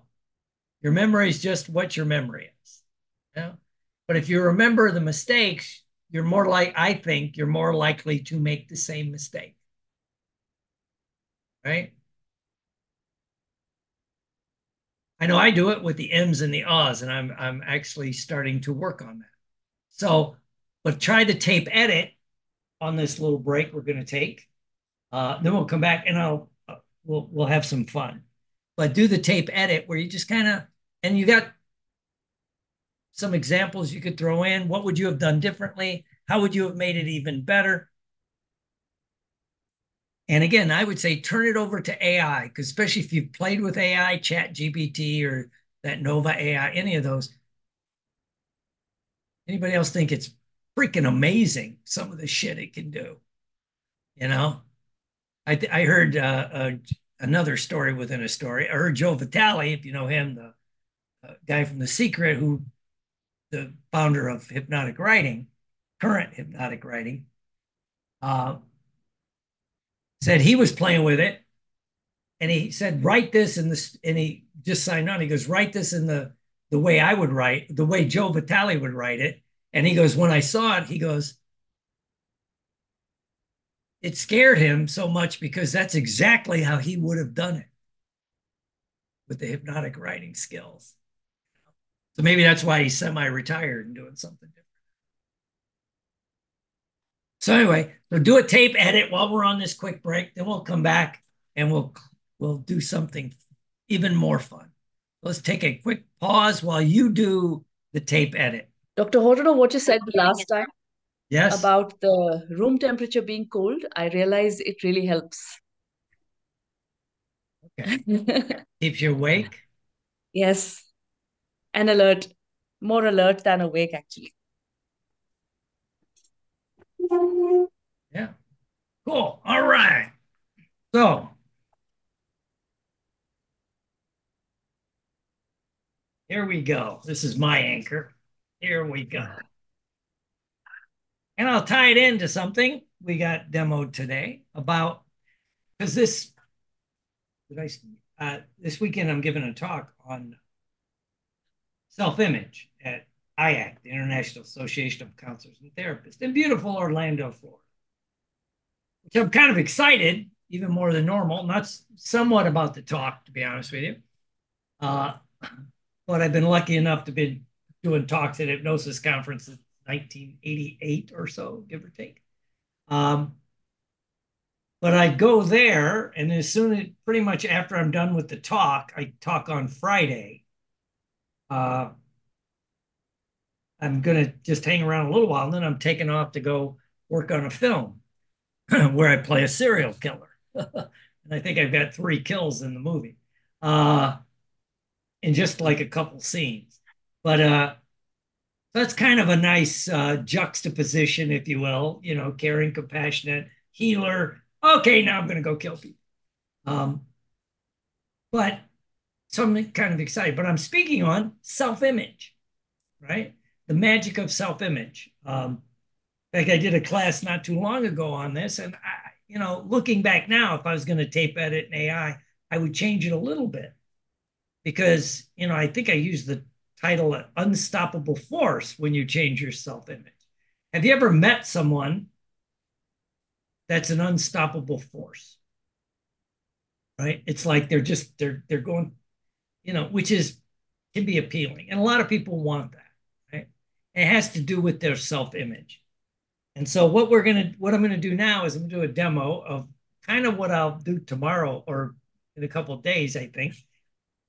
And I will do the technique, the NLP regression technique, which mentioned about a bridge or a highway and stuff. And I'll tie it all together. And this is for you because then your homework assignment, I will make sure, because it's not in the manual, I don't think, I'll make sure it's posted, right? Because I even think Miss Michelle helped put that technique, cleaned it up, and it's in there. I'll put it in the trainers Facebook group so you can download it. And I want your homework assignment is to next week, between now and then, is to record it and post it, right? About doing the technique. Not telling people what you're doing. You're just going to do the technique. So that'd be a good example of doing what we're doing. So anyway, here we go. It's kind of interesting. As I look to the future, I always realize that as much as we don't think about it, we're constantly reinventing ourselves, or we wish we would. We think we are, but part of that is there's a constant underneath it. So I heard a person say once, if you're not where you want to be in life, it's really only two, maybe 3 options. One is there's something you don't know that you need to go and learn, right? So you could go and learn something and that's fine, right? But many times for a lot of us, there's things but you're not doing. That's why it's important to always, you see master athletes and martial art, they're always taking classes in the basics because it's the things you don't know that you're not doing that might be holding you back. And then third would be a combination of the two. There's stuff you don't know, or there's new information on old information that you need to update. But we get stuck. But we like to think we're constantly reinventing ourselves, especially people in the self-help, coaches, hypnotists, NLPers, oh yeah, we're masters at it. And yet, if you pull back, if you pull back from the experience and you're looking at it, you begin to think people aren't changing as much as they think they are. Especially if you're lucky enough, you go to conferences every year and you see like they're really not changing. They haven't updated their information. They haven't updated their physical appearance. If anything, it's gotten worse. I hate to be mean, but hey, so it's like we like to think that. So why don't we? And we have the skills, or at least the building blocks, the pillars, if you will, of the skills to change these kind of things. But I was at a class the other day and someone brought back something I forgot to do, which is, we like to think that, especially those of us with the information, can change easily. But it's kind of like the example of, if you take your hands and you do this like you're going to say a prayer, right? So if everybody take your hands and do this like you're saying, and I can say, thank you, my children, for praying to me. But tough crowd. Anyway, but if you now take your hands and just switch them so the other hand is on top, right? And you feel how strange that feels, correct? And you're going to constantly go to the way you do it. Same way, the old story of you probably put your shirt on the same way that you put it on for years. But we like to think we're change agents. It'll be easy for us. I laugh. I laugh at the arrogance of that, right? Because some of this stuff's running deep and it gets deeper and deeper. And it has to do with basically parts of your personality. What kind of personality do you have, right? Your identity, if you will. And again, this is where the conflict happens. Just because we know something doesn't mean we do it, right? And it takes a special person, a truly special person, to get and usually it's because somehow it gets pointed out to you that you're not necessarily living the talk that you talk. You're just talking the talk. You're not walking the walk, right? And so, because it's like, what is that personality that's constantly running? And it reminds me of, because what happens is we develop parts of our personality, I think, when we're quite young. Obviously, we're developing a personality. Now we know a lot of it isn't, you're not really born a blank slate. There's a lot of stuff going on. There's actually genetic memory and all this, but, a lot of it can be shaped as you're growing up, right? And and so why don't we change it a little more often? And it reminds me, what happens is as you're growing up, it's like you're building a highway, right? You're building a highway. And if you build a highway, especially you got to go over an overpass or a bridge, it's got to have pillars to hold the highway up, right? Which can be a good thing. And it's kind of like getting the express lane. If you're in a part of the country where the big highways has an express lane, usually you got to pay for it, right? But you get in the express lane, that's a good thing. It can get you to your goal a little quicker, maybe, but it also stops you from getting off the highway if you need to, right? Which can be just as bad, right? Got to go get off the highway to go to the bathroom or get something to eat. Well, you're in the express lane, there's no exit, right? It's kind of like being on a bridge. And so unfortunately, we're not taught as we're growing up to build off ramps to these highways and maybe even get off the highway you're on and create a whole new highway. Okay? And that's where I think the saying might come to pass that, you can't teach an old dog new tricks. Leopard can't change its spots. And I've actually heard that kind of thing. And it saddens me because I think our job as change agents, hypnotists, coaches, and helpers is to show people, no, you can change your spots. You can teach an old dog new tricks, right? But the hard part's going underneath it and blowing up those pillars that's keeping us on the wrong road, right? Because human nature says you're going to take the path of least resistance and you'll stay on the path that you're on, right? And sometimes we have to totally blow it up. In the field I got exposed with this stuff first, addictions. Unfortunately, a lot of the people won't blow up that bridge until it's literally one step short of death. You know, it could be they're in jail, could be they're homeless, could be they've lost their family, they're things like that. So let's say you want to create a new you. Let's say you want to create a different version of yourself, right? It doesn't mean that the old highway won't be there, but if you don't have an off ramp, you need to create that off ramp and maybe even blow up the old one if you want a totally new you. We just came out of the first of the year where people are always talking about creating a new, being a new you, new year, new me, all that stuff people post on, the first of the year, right? And yet they don't do anything to really make that change. Right? And so what it is, you have to think about, where, let's say you have something holding you back from getting to your goal. And I was just working with a client who they don't hit the level of success that they want, right? They can't make the money that they want. They can't get the level of success that they want. They're okay. They're doing okay, but they can't get, to the level of success. And so, what we had to do is I had to help that person realize that, they're on this road and it's going toward a goal, and it may be okay, but maybe you need to blow up some of those pillars that are supporting that road. So you have to take a different path. You absolutely have to take a different path. It won't be an option, right?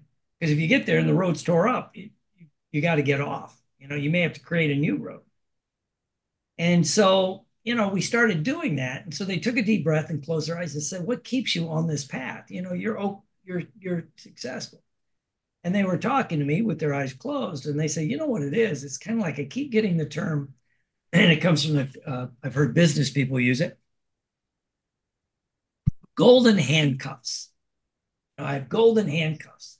I'm doing okay enough that it's not painful to, it's what jobs do." There's a line in a movie I love where the person asks someone, "What did they pay you to give up your dream?" You go to work for a corporate. What do they pay you to, unless that corporate job is your dream, that's great. But if it's not, what did they pay you to give up your dream? And so they realized they had these golden handcuffs. And I said, well, then that's kind of like you're locked in. You're literally locked in where you can't grab other options. And so it's kind of like being on that highway where we're going to have to blow up those pillars. Where do you think it comes from?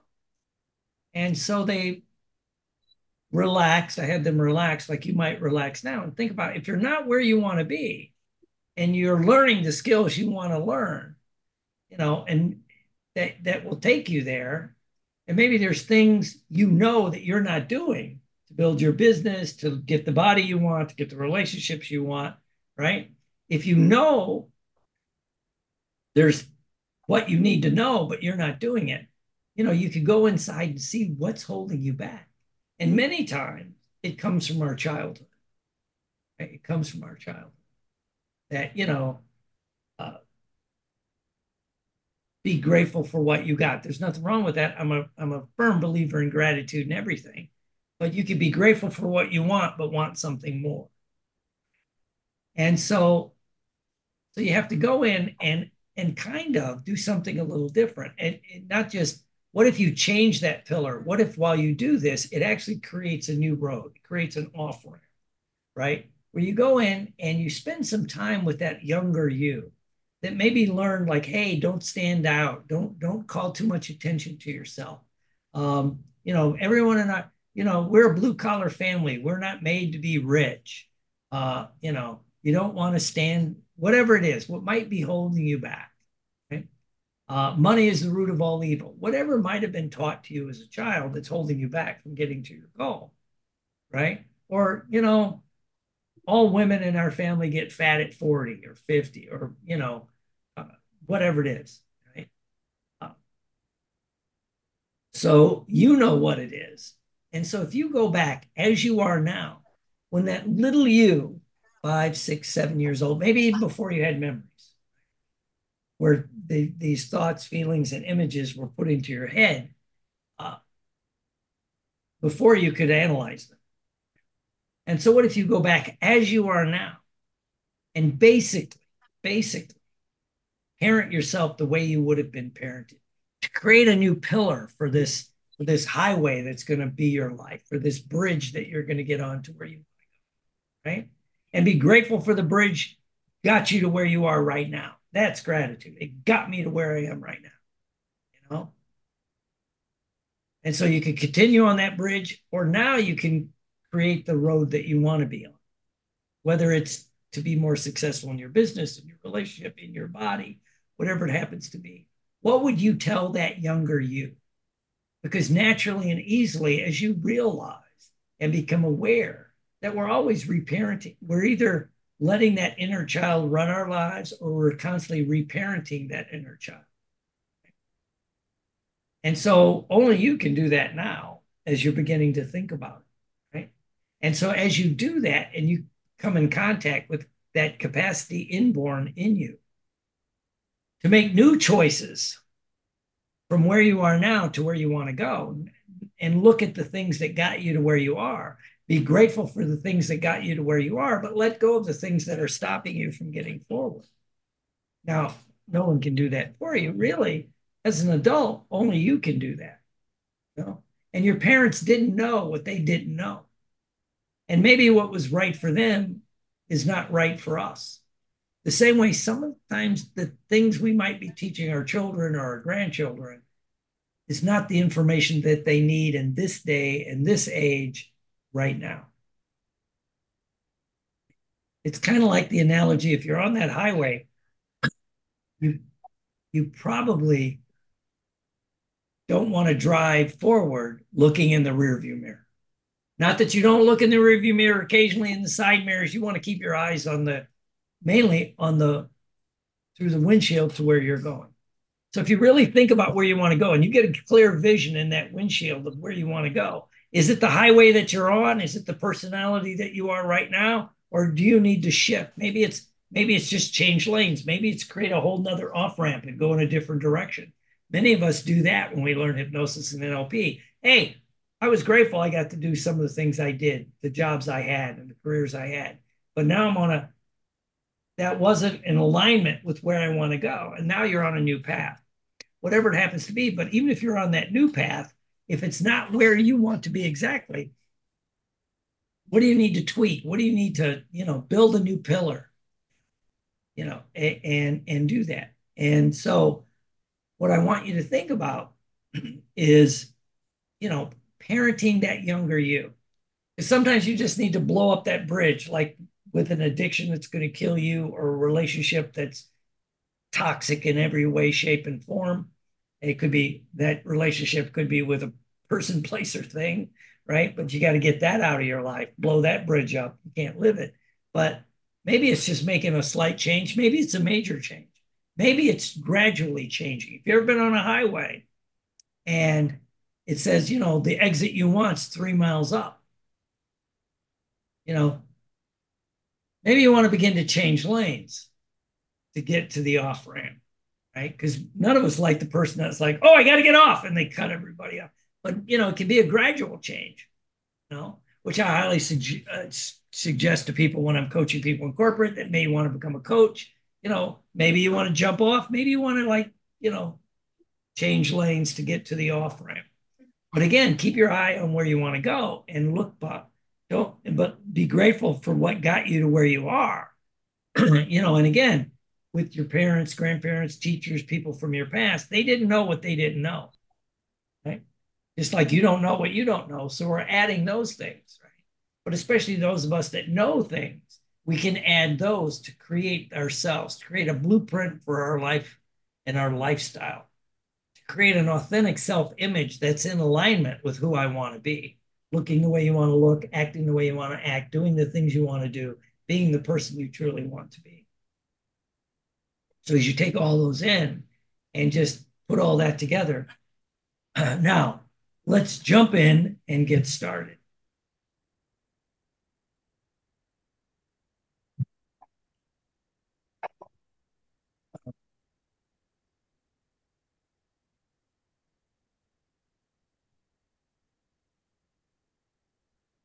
That was a different version of the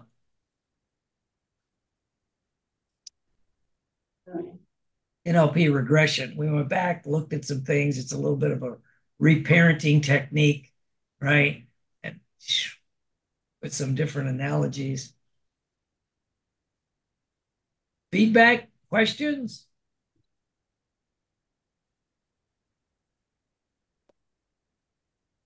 No? It was fabulous again. Oh, I love that. Thank you. Yeah. I really appreciated how it helped get a little bit more clarity on those. For me, it was some subtle little shifts that need to happen to get me where I want to go. It just helped me to see them uh, easily. So thank you. Okay. I looked at your technique more as how I would present rather than going down the memory lane for my own self. I love the analogy of the car and the rear view mirrors, where we take a backward glance just to course correct where we are going forward. So I love the way you used it on the lanes of the highway. So I liked it. I'm going to use that. Cool.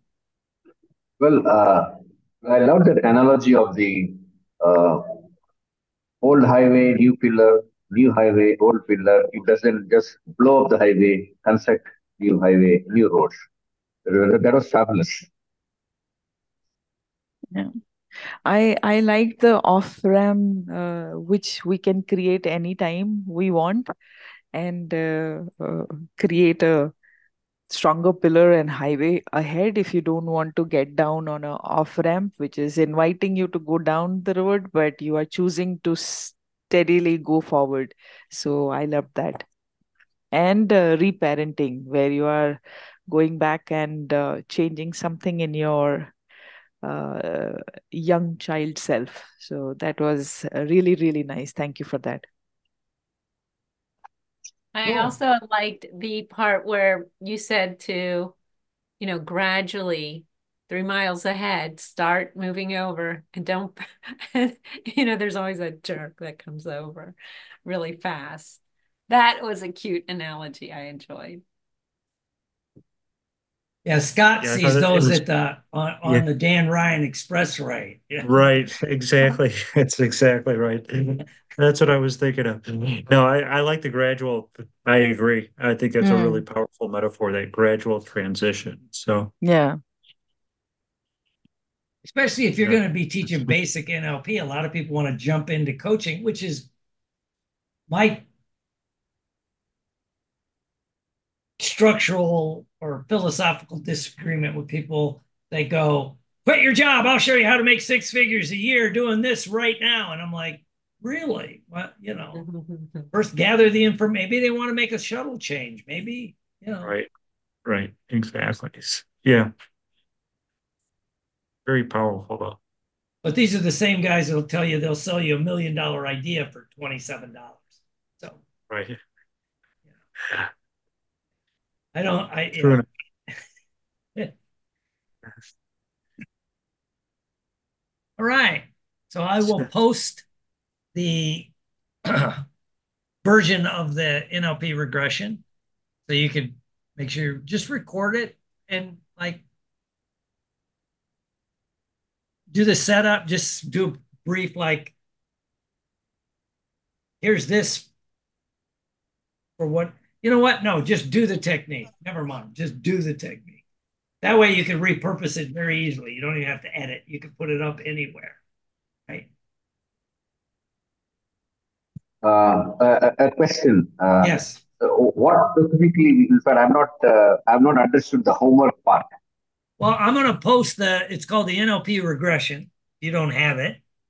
And I want you to take that technique, read it, and then you're going to do what we did today. Tell a story, set it up, do the technique within the story. That's what a trainer Okay, does, is you do the techniques within the story.